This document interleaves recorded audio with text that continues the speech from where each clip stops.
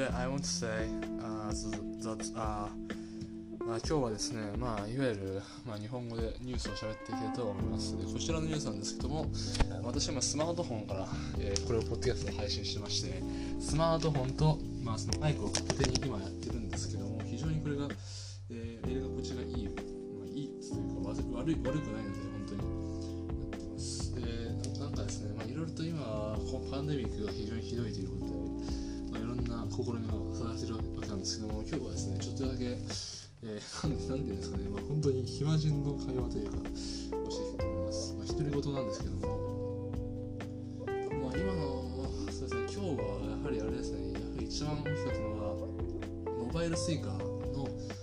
有用性ですね。ちょっと今モバイルスイカのやつやってるんですけども、モバイルスイカっていうのが今あるらしいじゃないですか。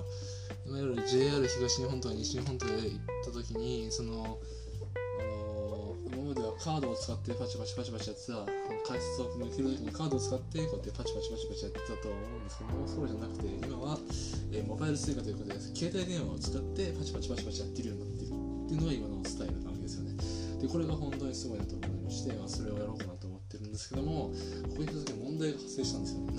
何が問題なのかって言ったら、モバイルスイカっていうのはそのカードのスイカあるじゃないですか。カードのスイカからこのスマートフォンにこうやって移行できるらしいんですよ。そのまま例えば定期券を買ってる時に、定期券の例えば定期券の最中に移行できるっていうのがよくありまして、そういうのをなんかやろうかなと思ったんですけど、それをやろうと思って僕はそのモバイルスイカというのを、いわゆるなんですかね、発行しようと思ったわけなんですけども、残念ながらそれは1日待てっていうことで、なぜか1日待たされるっていうところがありまして、今日の、例えば5月の20日の、午後5時からだった時に、午後5時からなのかとなって、でその午後5時に変えると次の日の朝7時までそれができないんですよね。その変更ができないんですよね。そのギャップが本当にもどかしいなと思っていて、それがなんでできないのかって本当に苛立ちではないけど、なんでできないんだろうなと非常に思うところではありましたね。これは一つとして、今私がやってると言ったら取り組んでる、そのモバイルスイカの問題ですね。で、これどうでもいいんですけど、もう一つは、特にニュースはないんですけど、ニュースというかね、最近だともういろんなニュースがありまして、やりまくりで、もうみんな電車に乗ってもスマートフォンばかりいじくってて、個人的には寂しいなと思うところもあって、なんでそんなに何がそんなにいいのかわからないんですけどね、スマートフォンばかりいじくってますけどって、別にスマートフォンずっと確かにいじくってはしまうんですけども、ただ手が暇になるのと、あとは誰とも会話でしないっていうのもぶっちゃけ日常茶飯事になりすぎて、スマホとぶっちゃけ脳内通信してるんですよねっていうやつばっかなんで、本当にこれいいのかなって僕は思うんですけど、もうちょっと会話が増えればいいのかなと思ったりしてて、寂しいなと思いますね。コロナなのか、それともデジタル化が進んだからなのか、どっちなのかは分かりませんけども、寂しいなと思いますね。毎日それは思いますね。っていうのも、私は毎日電車に乗ってる人なんですけども、こんなご時世で電車乗って何してんだよお前っていうふうに思われるかもしれないですけども、残念ながらテレワークとかは導入してる企業じゃないので、僕が働いてるところはそういうところじゃないので、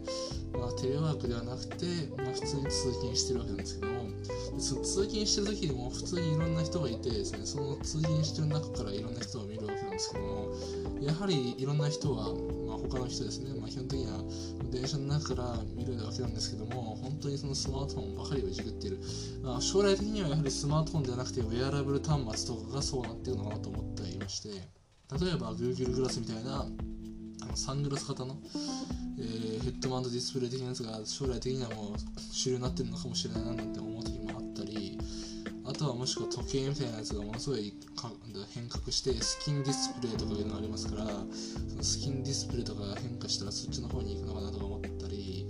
そもそものスマートフォンを触らなくてよくねっていう風になるのかもしれないですけども、そもそもスマートフォンって電話じゃないですか。でも電話じゃなくて今はもうインターネットのポートみたいな感じになってるので、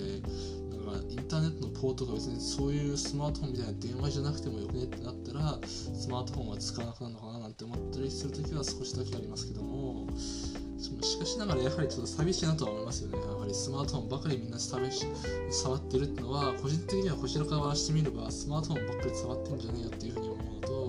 と、少しだけ寂しいなと思うのが、ありますね。じゃあ何をするんだよって話なんですけども、でもなんかやはり違和感を感じざるを得ないなと思いました。ということで今回はこの辺にして終わりたいと思います。ありがとうございました。